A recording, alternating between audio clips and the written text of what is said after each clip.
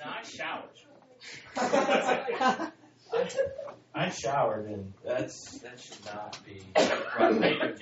Good. You're recording. Jimmy's our new tech coordinator back there, sitting back there, got a crash course. I'm sincerely sorry. I think he's doing an outstanding job.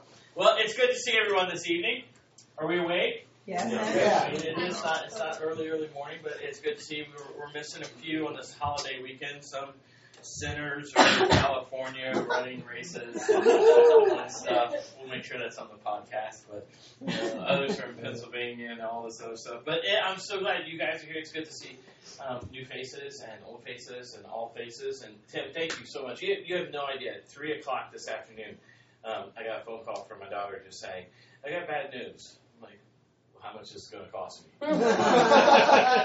Well, I hurt my knee. I'm on crutches. I don't think I can come tonight. I don't know anybody to help. And I just started calling everyone I know. And Tim just said, hey, I'll do it.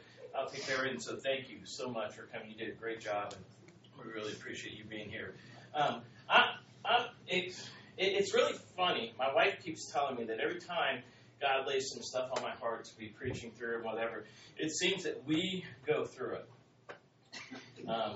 It's like it's an ongoing life. Let's make you a living lesson of this. And that's basically been our week this week. If you haven't been here, we are marching through the Bible. We believe the Bible, for all that it is, and all the different authors and all the different books, it is still one message. It is God chasing after us, God redeeming us, God rescuing us, God providing and showing that He is the one and only God. And so we are continuing to, but I thought it was really interesting that this week we're in Exodus and we're marching through and we're going to the Red Sea. And we're going to dive into this a lot about just that feeling that, man, I'm just up against it. There's just no way out. Have you ever had that feeling where you just looked at your circumstances, you looked at life around you, and it just seemed like everything was just crashing in around you, and you're just like, there is no way out. And so I think we've experienced that this week. I bet a lot of you have experienced that. But I love that there's a quote. Jimmy, switch it one time for me. Okay.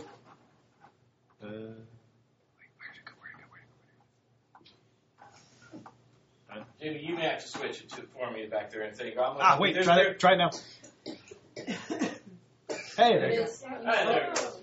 It's going crazy now. I love technology. All right, anyway, we'll get there. I love being in church. All right, the guy George Mueller, preacher, he said this: the beginning of anxiety is the end of faith. And the beginning of true faith is the end of anxiety. I want you to think about that sometimes, because we are facing situations in our life and in our world. A lot of times, there's just no way. It just seems impossible. And I don't know about you, but I'm a worrier. Mm-hmm. And I think about all the things that could go wrong, and all the things that could happen, and all the things like, well, if this doesn't happen, then that's going to happen. And my mind just plays like that constantly. That's why I don't sleep well at night a lot of times. And stuff. I'll be thinking about the church, and I'll be thinking about you guys, and I'll be thinking about my family, and just this idea of this anxiety and everything. And we know the promises, right? We know that in Jeremiah 29:11, it says, "For I know the plans I have for you," this is the Lord's declaration, "plans for your welfare, not for disaster, to give you a future and a hope." And in the context of Jeremiah, that is a promise to the Israelites. When they're in captivity and everything just looks totally gone, like they've lost their homeland, they've lost their temple, they've lost everything.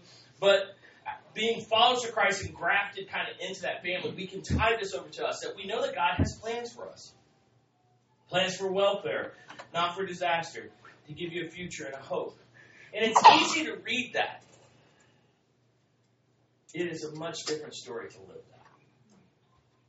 And that's really what I want to talk about tonight as we march through the Bible, as we keep marching through in Exodus, what God is up to in our lives in this one story, this one message. Will you pray for me?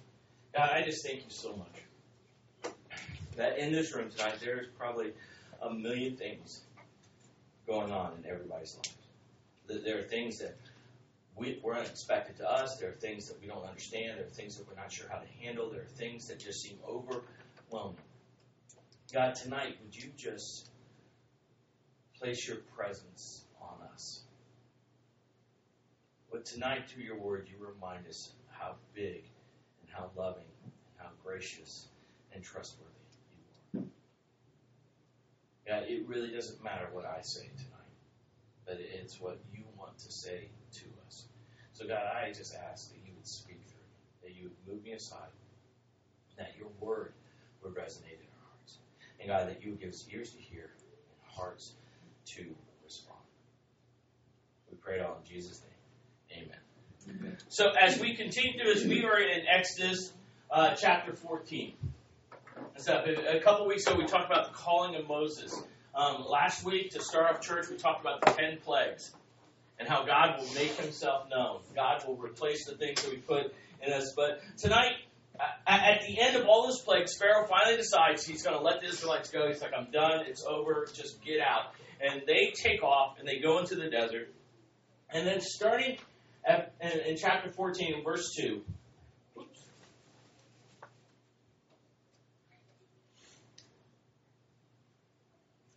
God starts giving the Israelites some directions. He says, first of all, they're headed out, they're going to the promised land. He says, tell the Israelites to turn back and camp in front of Pihahiroth, between Migdol and the sea. You must camp in front of Baal-zephon, facing it by the sea. And then verse 5, it says, when the king of Egypt was told that the people had fled, Pharaoh and his officials changed their minds about the people and said, what have we done? We've released Israel from serving us. So he got his chariot ready, took his troops with him. He took 600 of the best chariots and all the rest of the chariots of Egypt, with officers in each one. And the Lord hardened the heart of Pharaoh, king of Egypt, and he pursued the Israelites who were going out triumphantly. The Egyptians, all Pharaoh's horses and chariots, his horsemen, and his army chased after them and caught up with them as they camped by the sea beside Pihahiroth in front of Baal-zephon. I want you to get this picture. There is a trade route to Canaan, to the promised land, that doesn't involve getting stuck between a seashore and an entire army of people that are really ticked off at you. In fact, that's the way that when they first headed out, man, you can kind of picture the Israelites all triumphant, like walking out saying, woo, we're free after 400 years. You know, we're good, we're going. And also God says, no, turn down here and head towards the sea. And then Pharaoh decides, like, oh, we made a mistake, and here comes his army. So you've got all the Israelites, and it's about 2 million people. Most theologians think it's about 2 million women, children, dads, everything, right there, with the Red Sea on one side, and the most massive, destructive army known in the world coming in chariots, coming this way. And they are stuck in between. You want to talk about a situation where you feel like there's no way out? Imagine that. Imagine if you were on Cocoa Beach and you had Riptide and the dirty Atlantic Ocean and a huge mob of people just coming this way for it. I mean, there's just no way to go. And so we've got to look at this idea of God's plan versus our plan. See, a lot of times we make plans for ourselves, and we have it all kind of figured out, and God has a different plan. And it doesn't always make sense, does it? When I was 18 years old, if God would tell me when we knew we were going into ministry, and I felt the call of God in life, that this is where I would end up at 47, I would have run away. There's no way that I remember starting in youth ministry, starting all that stuff, saying, I don't ever want to talk to adults. My wife picks on me all the time. I don't ever want to be a pastor of a church. I definitely don't want to ever start a church. I don't want to do this. I don't want to go live overseas. I don't want to do... I mean, there was all these I don'ts that ended up happening that was God's plan. And I think a lot of times God doesn't show us the full plan because he knows that you and I are going to run away. And so God has a different plan. And then down at verse 10 and 12, we see the reaction of the people. As Pharaoh approached, the Israelites looked up and saw the Egyptians coming after them. Then the Israelites were terrified and cried out to the Lord for help. They said to Moses, "Is it because there are no graves in Egypt that you took us to die in the wilderness? What have you done to us by bringing us out of Egypt?" Isn't this what we told you in Egypt? Leave us alone that we may serve the Egyptians. It would have been better for us to serve the Egyptians than to die in the wilderness. Whenever these things start happening, when life starts getting crazy, we basically have two choices. We can either face them with faith or fear. And as I told you at the beginning of this, I'm a worrier. And I'll be completely honest with you, most of the times I face things with fear. Here are all the Israelites that saw all the plagues that God had just done. This great deliverance. They're sitting at the Red Sea. There's no way to go. Here's Pharaoh's army just bolting down. And they make a decision. It was better to be a beaten, abused slave than to be here. And that's all they could see. And that's the problem with fear. That's when we let fear kind of take control. That's all we see. When you're in the midst of the storm, usually all you see is the storm. You see the wind blowing, you see the trees rocking, you see the rain falling, but you don't see everything else. You know, one of the most beautiful places on the planet is in the middle of a hurricane. If you've ever been in a hurricane and you get to the eye, and just for that moment, just this calm and beauty. I mean, the sky, for some reason, is clear. That the air is crisp. It's just like, well, it's beautiful in the middle of that hurricane. See, the Israelites and us and me, we keep staying in the outer bands. And we face it with fear. And what I think God has called us and God has commanded us is that, no, I want you to face it with faith. Because when there's no way out, God shows up. I love this. If you drop down to verse 15. I love that God says, the Lord says to Moses, why are you crying out to me? Tell the Israelites to break camp. Like, none of this was a surprise to God. He knew Pharaoh was coming. He knew the sea was there. No, it was like, why are you whining? I got this. Didn't you just see what I did in Egypt? Just tell them to break camp and get ready to go. And now in verse 19, it says, then the angel of God who was going in front of the Israelite forces leading them moved and went behind them. The pillar of cloud moved from in front of them and stood behind them. And it came between the Egyptian and Israelite forces. The cloud was there in the darkness, yet it lit up the night, so neither group came near the other all night long. All of a sudden, God just says, just break camp, get ready to move, I'll handle this, just get ready. And I think that's sometimes how God operates. And sometimes we pray, I don't know about you, but I prayed, I didn't buy a lotto ticket, but man, $1 billion, I don't know what I'd do. Y'all would all have to be off of work because I just give it all away. But, we said, God, just, if I can have that one big score, that one thing just happened right now. Just wipe it all out. Just take care of it all. And sometimes God's like, okay, get ready. Because I'm going to take care of it. And he just shows up in the midst of it. And he blocks Pharaoh's army. I mean, they're freaking out because there's just this cloud of fire in front of them. Not your normal everyday thing. And the Israelites are breaking camp. Sometimes God wants us to go ahead and keep stepping out in faith. The best way to defeat fear in our lives is to step. No matter what that fear is. It's just to keep stepping. In the meantime, God is preparing. And so God doesn't only just show up. God shows off. Jump down to verse 21. So he's blocking the boat. There's a wall of fire, a cloud of fire that's sitting there going, you ain't coming no closer to my kids. And while that's there, it says, then Moses stretched out his hand over the sea, and the Lord drove the sea back with powerful east wind all that night, and turned the sea into dry land, so the waters were divided. And the Israelites went through the sea on dry ground, with waters like a wall to them on their right and left. I want you to pay attention to that word, those words, dry ground. When God steps in, he does it completely.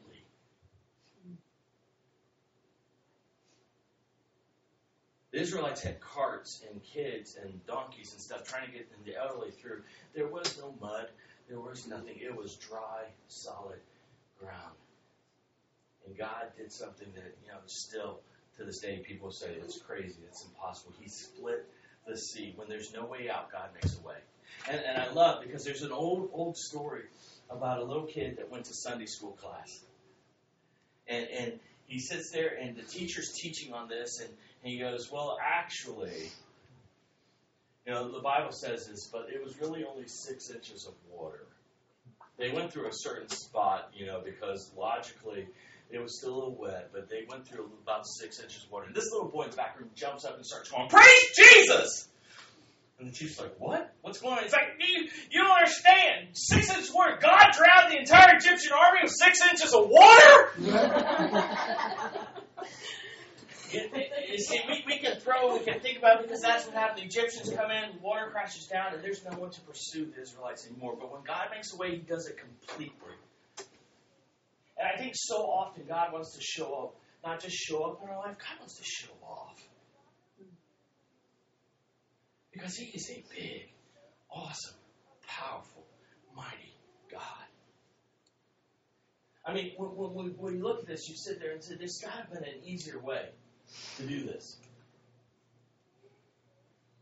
Why this way? If you jump back to verse 18, you understand exactly God's heart and what He's saying. He says in verse 18, the Egyptians will know that I am Yahweh when I receive glory through Pharaoh, his chariots, and his horsemen.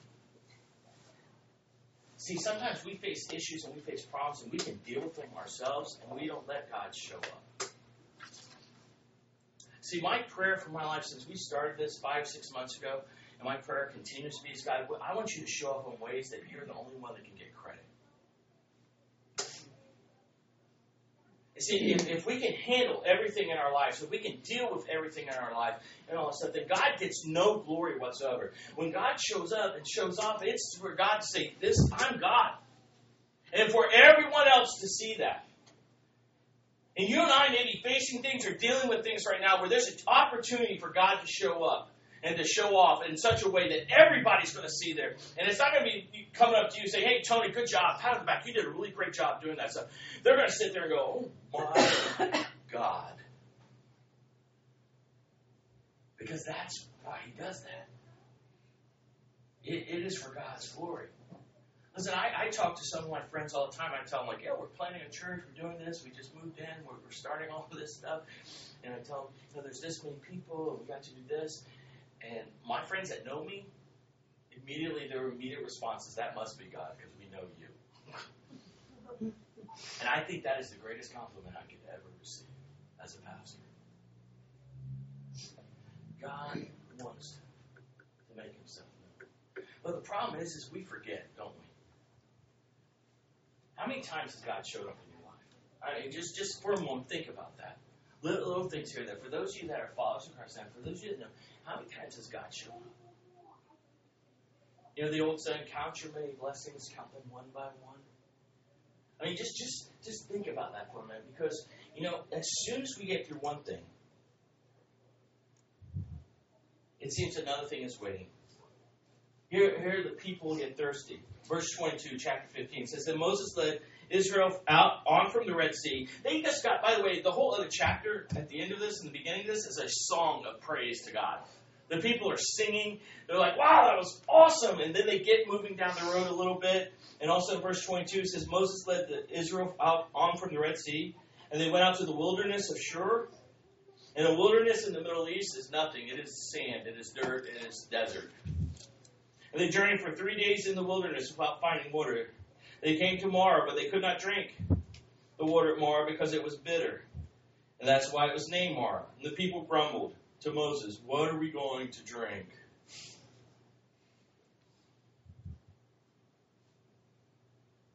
I mean, I know God just split an entire sea and we walked through on dry ground and He caused all these plagues, but now I'm thirsty. What's He going to do now? I'm thirsty. I mean, isn't that like us? I mean, I remember my kids. I love my daughters. And I love that they're grown. But I remember all the time we just did something we just did this and an hour later, you don't love me because I don't have this. I'm like, what? You have clothes and food and a house? What? Christmas ends and they're like, this was great. We got all these presents and all this stuff. And the next day, I didn't get this. I'm like, are you kidding me? I mean, that's what the Israelites are like, wow, God, we're singing and praising you. But all of a sudden, like, I'm thirsty. Oh, God, you must not care. Isn't that us? And so God shows up again. Verse 25, it says, so he cried out to the Lord, and the Lord showed him a tree. And when he threw it into the water became drinkable. He made a statute and ordinance for them at Marah, and he tested them there. He said, if you will carefully obey the Lord your God, do what is right in his eyes, pay attention to his commands, and keep his statutes, I will not inflict any illness on you that I inflicted on Egyptians, for I am Yahweh who heals you. Once again, God shows how quickly we forget. And so they get their water, but then what's next? If you have teenagers, you understand this statement preached completely. I'm hungry. Or if you have a little boy that's hollow all the way through, he says, I'm hungry. I'm hungry. I'm hungry. Jump over to chapter 16, verse 2. The entire Israelite community grumbled against Moses and Aaron in the wilderness. Listen to this. It's like a 2 million 3-year-olds. The Israelites said to them, if only we had died by the Lord's hand in the land of Egypt, when we sat by pots of meat and ate all the bread we wanted. Instead, you brought us into this wilderness to make this whole assembly die of hunger. You just don't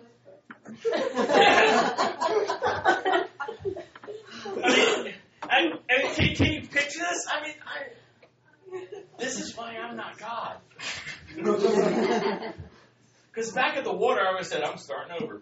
You know? And there was a couple of times God looked at Moses and said, here, Moses, you go on. And I love Moses' prayer in Exodus. If you ever read a great prayer, Moses' prayer is like, God, I will not go without you. Please don't send me without you, because I will not go. But here again, how quickly we forget the blessings of God. And hey, listen, I'm preaching to me tonight. I look at my bank accounts, and I look at the stack of bills, and I look at all the needs, and I look at the people and all the things going on, and I just see that stack getting bigger and bigger and bigger, and I'm like, God, you know, some guy in Melbourne won $500 million. Couldn't he have been my uncle? You know, just... And I quickly forget how faithful God is. And so this time, God doesn't just show up again. God shows off. Go down to verse 11. So the Lord spoke to Moses. He said, I've heard the complaints of the Israelites. Tell them, at twilight you will eat meat, and in the morning you will eat bread until you are full. Then you will know that I am Yahweh your God.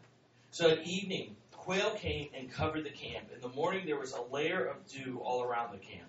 And when the layer of dew evaporated, there were fine flakes on the desert surface, as fine as frost in the ground. And when the Israelites saw it, they asked one another, what is it? Because they didn't know what it was. Moses told them, it is bread the Lord has given you to eat. Here is God just in the middle of nothing. You know, there are some theologians that think there were so many quail, like they had to shovel. I mean, God just brought all this quail in. And then he gives them all the bread they need, the manna they need.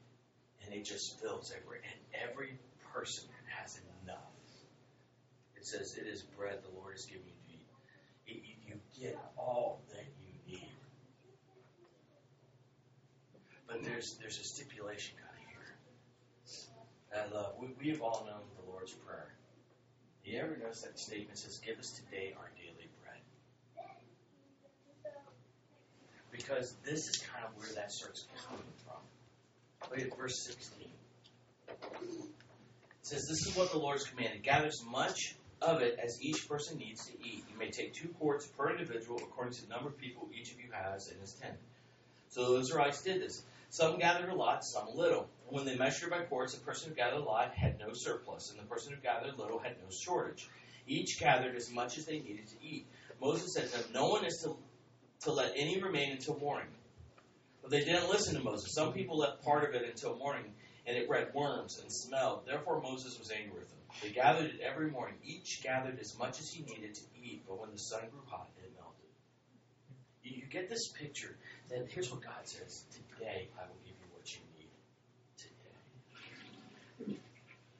Today. All you need today is what I'm not. You'll have that. That's the idea of daily bread. That so many times, especially in our American culture, we're hoarders.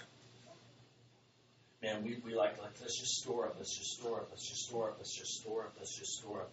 I knew a guy that's a multimillionaire, most miserable person I've ever met in my life. Because he thought he had everything, and every day he's like, I just feel so empty, because he was more worried about what was happening tomorrow and the next day than today. I mean, isn't that what Jesus said? Don't worry about tomorrow, for today has enough of its own. Just focus on the day, and today I will give you what you need. In fact, in the New Testament times, what would happen is if you had excess bread, you would put it in a little satchel, and you would hang it outside your house, and all those that were poor and didn't have jobs or destitute could walk by and grab, and they would get their daily bread. God doesn't promise you lobster every single day, but he does say, I will give you your daily bread.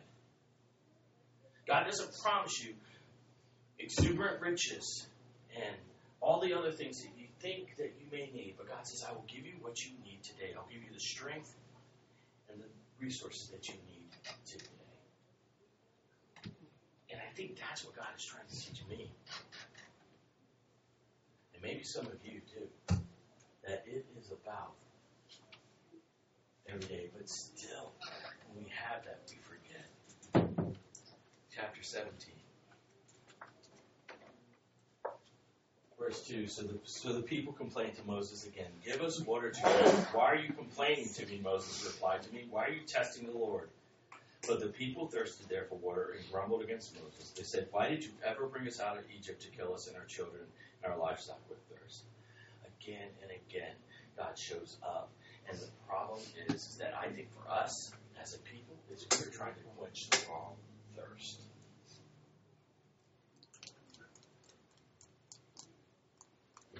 John 14.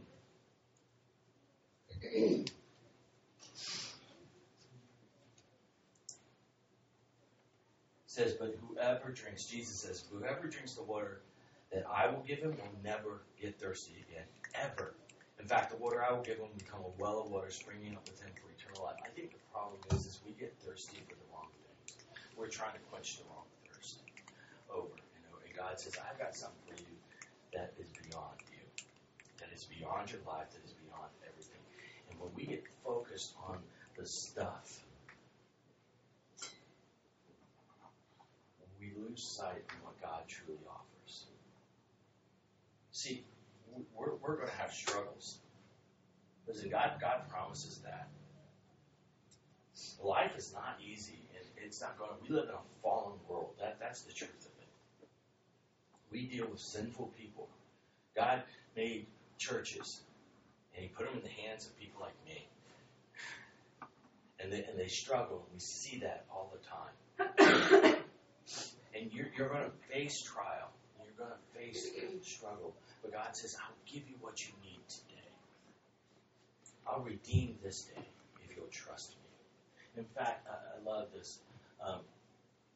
John R. Stott, great theologian, says, faith is a reasoning trust. A trust which reckons thoughtfully and confidently upon the trustworthiness of God. Can I ask you, how trustworthy do you think God is tonight? Can you look back in your life and see any time where he wasn't present? Where he wasn't there when you invited him to be there? May not with the answer you wanted. May not with fixing the problem the way you wanted or in the time frame you wanted, but he was still there. God has always been faithful to his people. This is why I don't understand a life without faith. Because it's hard enough with faith. I can't understand people that go through life day after day without hope and without faith and without an understanding that God is with me. No matter what happens, no matter where I live in the world, no matter who I'm dealing with or what's going on, that God is still present and he is faithful in my life. I can't understand living any other way than that. I don't see how people survive outside of that. See, because we know the promise. We know the promise Romans 8:28. We love quoting this. We know that in all things work together for the good of those who love God, those who are called according to his purpose. We know that. We've heard that. But what we don't know is the rest of that verse. And we go to 29. It's that purpose that God is predestined and forming us into the complete perfection that Jesus is. We are being shaped and formed into the image of Christ, into the exact person that we were created to be, perfect and blameless and righteous and holy, and being able to stand right with God. This doesn't mean that everything you want is going to happen. It means that in the end, all of it is going to work together, and it's going to be good. Because God is faithful, and God is true, and he is trustworthy. And that's what we need to ask ourselves. Do I trust God? Do I remember his faithfulness in my life? I can tell you this week, there were days this week where I forgot God's faithfulness. There were days this week that I just struggled. There were days this week when I just got up and said, I just really don't want to do this right now.